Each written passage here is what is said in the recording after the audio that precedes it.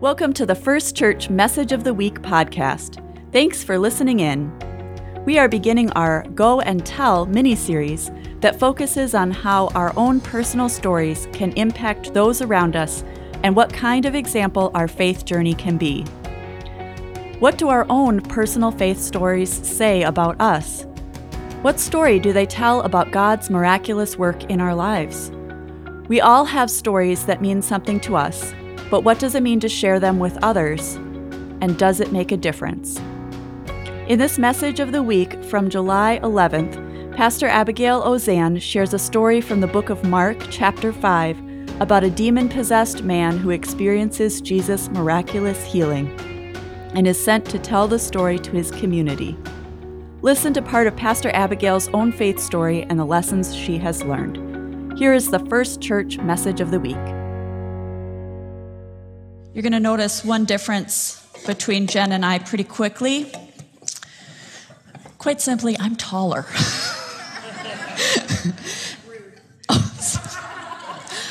I'm from a very tall family.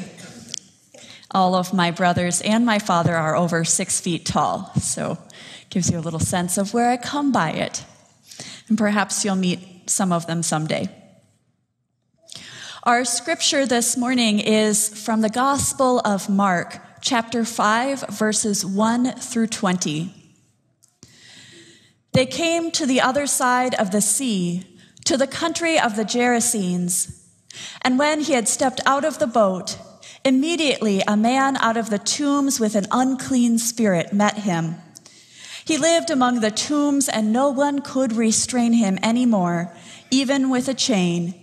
For he had often been restrained with shackles and chains, but the chains he wrenched apart, and the shackles he broke to pieces.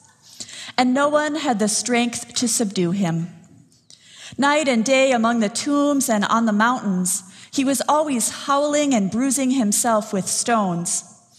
When he saw Jesus from a distance, he ran and bowed down before him, and he shouted at the top of his voice, "What have you to do with me, Jesus, Son of the Most High God?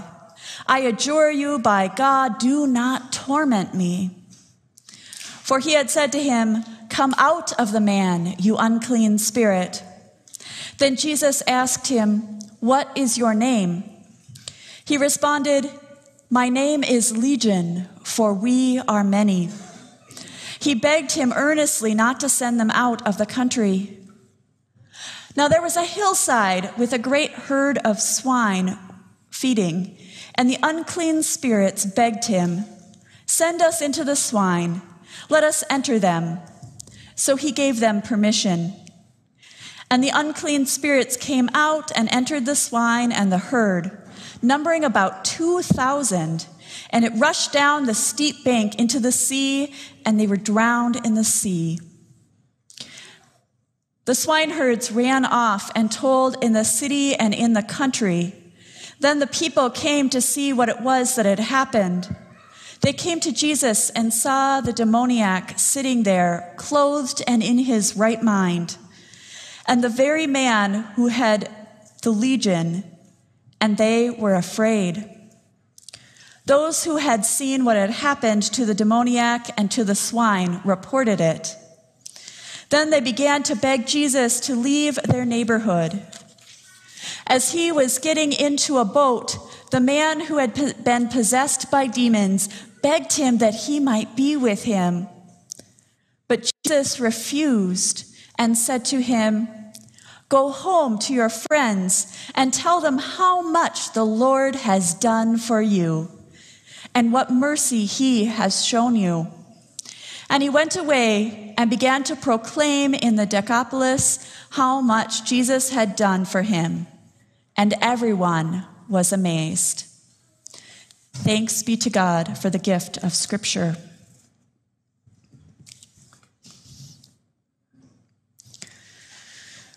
Some of you know I recently did a really good job breaking my arm, and holding the Bible was a lot of work just now. This story from Mark is one of my favorites. Well, it's actually in 3 of the Gospels. It's a really good story, and there's a lot that I could say about it. But as Sandy so well introduced, we're actually going to focus on telling the story, on the eyewitness nature of this account, and the importance of sharing what has happened in one's life and faith. This story starts with a very unusual kind of scene. There's a man who is chained in a graveyard because he is so wild with these demons that if he's not chained up, he'll run away, he'll harm himself. He is outside of the community. He is literally among the dead. But Jesus comes to him and heals him. This is such a blessing for this man, an example of God's goodness in his life, something so amazing. The people who hear about it have to share. And there's even a whole bit about the demons going into the swine and they rush down into the sea. It's a pretty dramatic scene. And so you can imagine why the swineherds would share what had happened. They go home and say, "Can you believe what I just saw today?" No, you can't. You can't. But the man who had demons, he was drawn to Jesus. He sat and learned from him, listened to Jesus, and longed to follow him. And in this, he shared, it was an example of God's presence in our faith lives in the way that God offers us guidance. Now, I don't know about you, but personally, I would love to be sitting at Jesus' feet, being an eyewitness, listener, ear witness, something like that, listener to whatever it was that he had to share. And so then he wants to follow Jesus. He wants to get in the boat and go with him wherever Jesus is going next. But instead, Jesus sends this man out back to his community and the surrounding area to tell his story, to share his faith experience with others. We are going to be talking this week and next week about how we are all called to go and tell the story. And hopefully, we will experience and understand some of what the people who heard this man's story did. Because this was a story of great hope. A man who was at a dead end, hanging out in the cemetery. Didn't mean it that way. Cemetery. Oh dear. Actually, if you're at a dead end and you hang out in the sanctuary, it's not a bad choice, really. It's a good place to get God's guidance. I used to do that when I was a teenager and at church for Wednesday night activities. And so during one part of the evening, I like to go and sit in the dark, well, if it was late in the afternoon, the dark sanctuary and talk to God and think. Because I want to share a little more about my story with you, about who I am, but particularly some important moments in my faith story. I want to bear witness to God's presence in my life. Now, there's a lovely picture of some cute kids. I thought you'd like the cute kids, so, That's me with my 3 brothers, Jonathan, Jeffrey, and Justin. I do not expect you to know their names unless you've met them. So I'll just say my brother all the time, and you can ask who I'm talking about or whatever sometime. But I grew up being raised in a church, my 3 brothers and I, and my dad attended regularly and was very involved in the work of the church.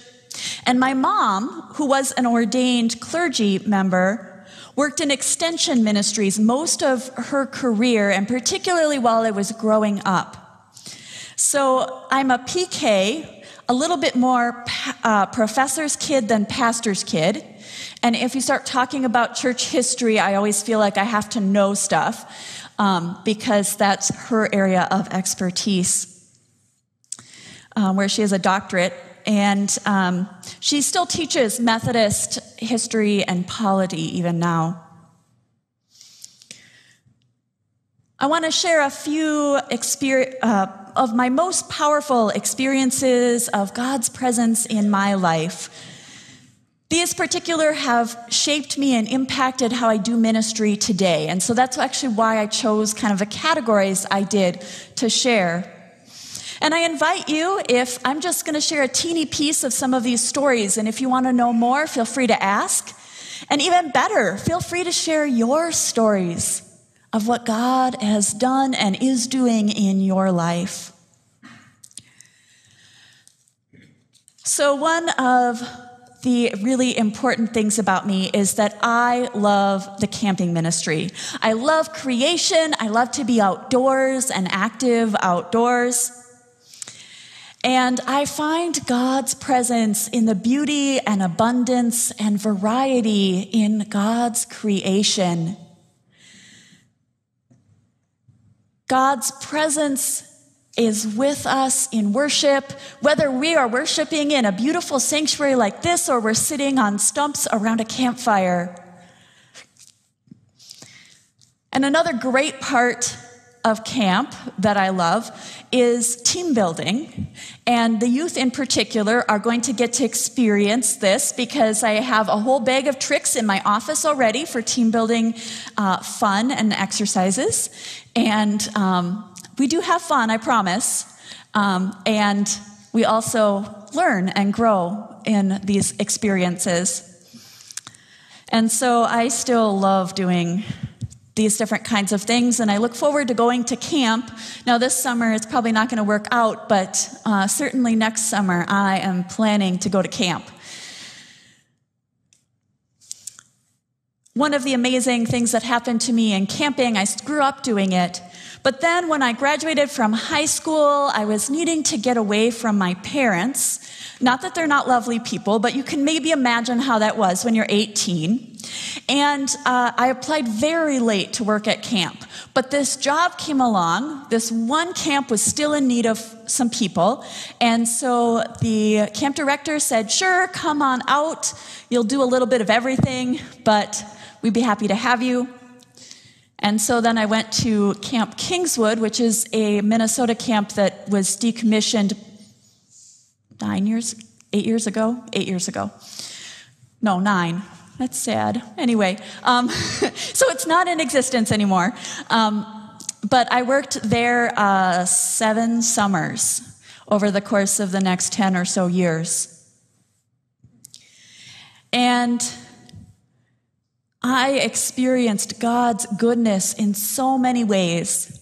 And not only did I end up getting a job and going off to camp and doing what I loved, but this particular camp had a focus on mission and had a program where people went into the city during the day and worked on people's homes and did other kinds of mission projects and then came back to camp in the late afternoon and did camp stuff then when they got back to camp. And so many times and in many ways, I experienced God's presence and also God's goodness at camp and at bringing me to just where I wanted and needed to be.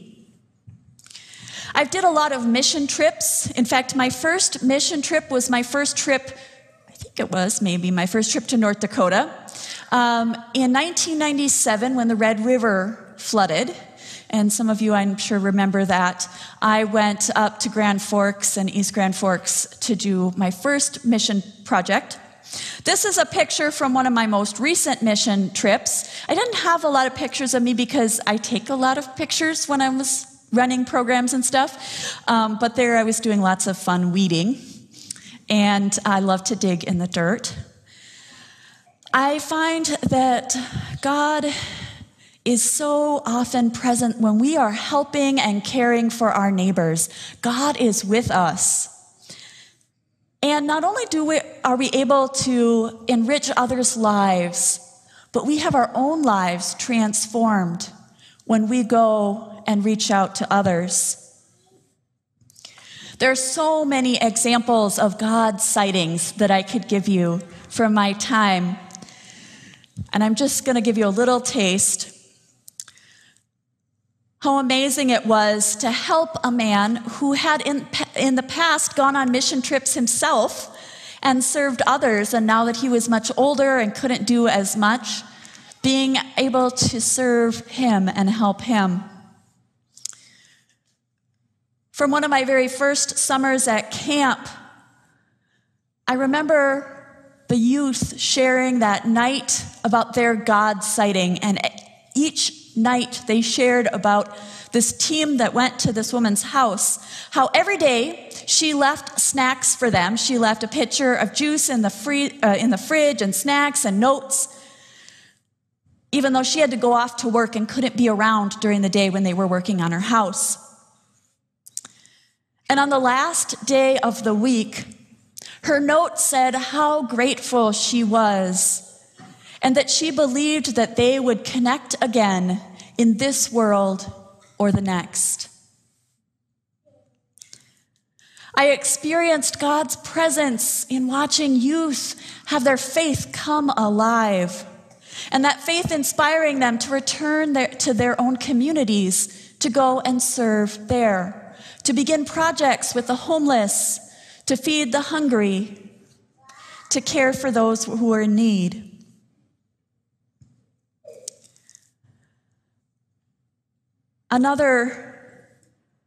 These are all examples of God's presence and God's guidance. And I learned so many, many things from my time doing mission work. But another area that is important to me and a time that had a huge impact on my life was when I was doing peace work.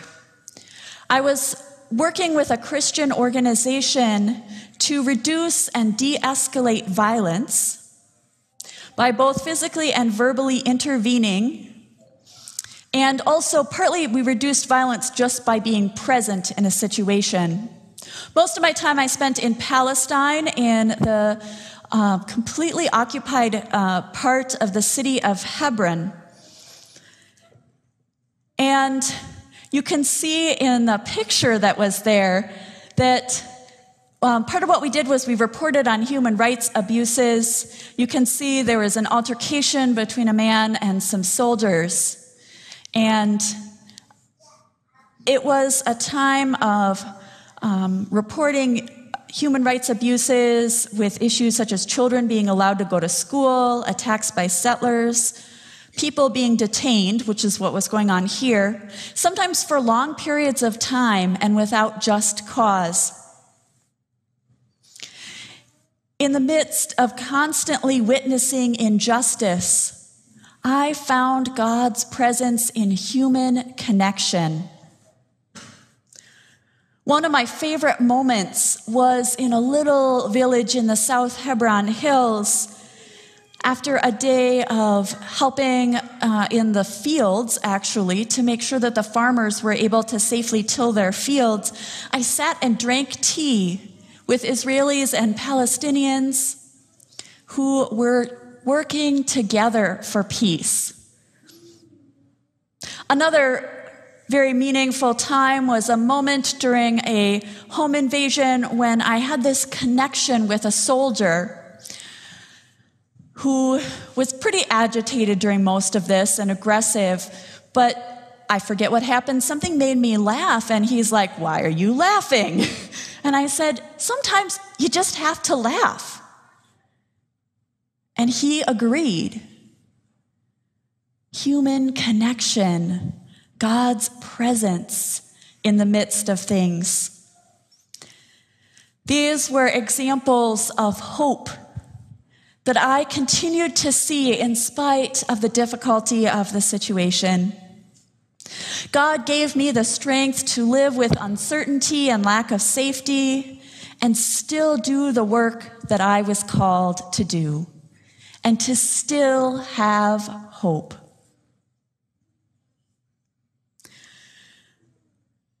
When I returned from Palestine, I taught some more, actually. So my first career was in teaching. And then I eventually went off to seminary and started doing ministry in a church. And I see how in my ministry that God continues to call me to go and to share my stories and to share how God is present with others. God sends me to places that I never expected to go. I didn't expect to come here, by the way. I thought I was going back to Minnesota. But it turned out that you all were looking for somebody with some experience in youth. And so the DSs were talking one day, and your DS, Chris, was sharing that need. And my DS said, actually, I have somebody with a background in youth ministry. And the next thing you know, I'm staying in South Dakota and heading south to Watertown. Well, what is God doing in my life right now? Because, yes, God is present in all these experiences that I've shared in the past. And you may notice there's not one moment in this that was just my ultimate faith moment. There are many. And as somebody raised in the church that doesn't remember not believing in God, when people talk about those come to Jesus moments, my stories may be a little bit different. But I continue to experience God's presence in my life. So I chose this picture, and I kind of love that there's a flat Jesus in the picture because Jesus is still present in my life. That was actually more coincidence than specific design. My little niece, Zoe, colored the picture and had it sent to me in the hospital. And so I had to have a picture of flat Jesus to share with her. So that's me sitting at my parents' house after they brought me home after I had my accident on the horse and shattered my arm. And so I experienced how God makes a way and offers healing and sends me out to share lessons I had learned in the past but was learning yet again. God gave me the strength to endure the pain when I broke my arm, and I knew I jumped off the horse because I was helping herd cattle, and we were just about to get a mom and baby into the pasture that we wanted them in through this gate, and then they bolted, and so my horse turns and runs after them, and something happened so that my saddle slipped sideways all the way. So not just a little bit. And when it was 90 degrees sideways, I realized there was nothing I could do to right this situation. And so my split-second decision was to jump off and control my fall. And so I hit the ground with my elbow. The plus side of that, by the way, is that I did not hurt my head, my neck, my back at all. So I did a really good job on my arm, though. And I knew as I was lying there that it was going to be quite a while before the ambulance was going to get to me. And in fact, when they did show up, they were not paramedics. They were emergency response people from a nearby town. And so I still couldn't get anything for the pain. But God gave me the strength to get through that, to keep smiling and laughing, telling jokes, because, sometimes that helps. There were some good ones about humorous and being funny. Yeah.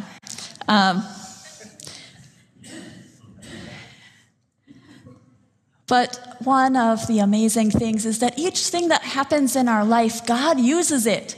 Past experiences could help give me the strength to endure. And I experienced how God puts people in my way to help me in a time of need. I couldn't use my right arm at all at first, and actually had to carry it around for the first 10 days, basically, while it was in a splint. But I was so thankful that there were people who stepped up to make sure that even that they went and got my friend went and caught my bird in its cage and put him in his travel cage and made sure that he and some clothes and things got brought to me. And my parents took me to stay with them for a month while I was recovering. And there were people who stepped in to cover for me at my churches. People who came to a packing party and helped me to pack up my parsonage so that I could move. And people like you who gave me food and things so that I didn't have to work so hard on that aspect of things as I was recovering.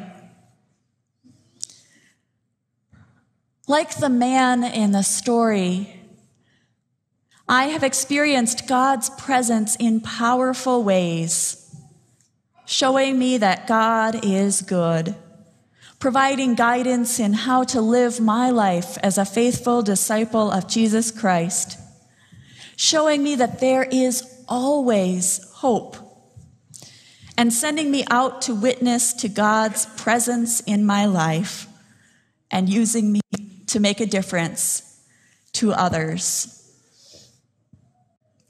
We experience God in our own stories and in the stories of others. God gives us these as gifts, not to keep, but to give away. We're called to witness to God's presence by sharing these stories with one another. And there's so much more I could say about that, but that's the focus of next week. So come back for next week to hear about how we tell our stories and how you can go out and tell your story. And if you think you don't have a faith story, we'll talk about that too. And if you think of one during the week, great, hang on to it. We'll talk about how to share it. But here is the good news for us today. God is active in each and every one of our lives. God is always with us through all things. And God provides guidance for each of us and offers us hope. What I shared to you today may be my stories of faith, but the message is God's. Let us pray. Loving God, thank you for your constant care, for being with me, for being with us through all things, and loving us as we are. We are grateful for the guidance and support you give us. We see your fingerprints all over changed lives and know that there is hope, that no situation, no person is beyond your ability to rescue and redeem. Help us to continue to see your presence in our lives and in the world around us. And finally, God, help us to know and share our stories to make disciples for the transformation of the world. Amen. Thanks for joining us for the First Church Message of the Week. To stay connected, subscribe to this podcast and follow us on Facebook. For more information on our church calendar, visit our website at watertownfirst.church. This has been the First Church Message of the Week.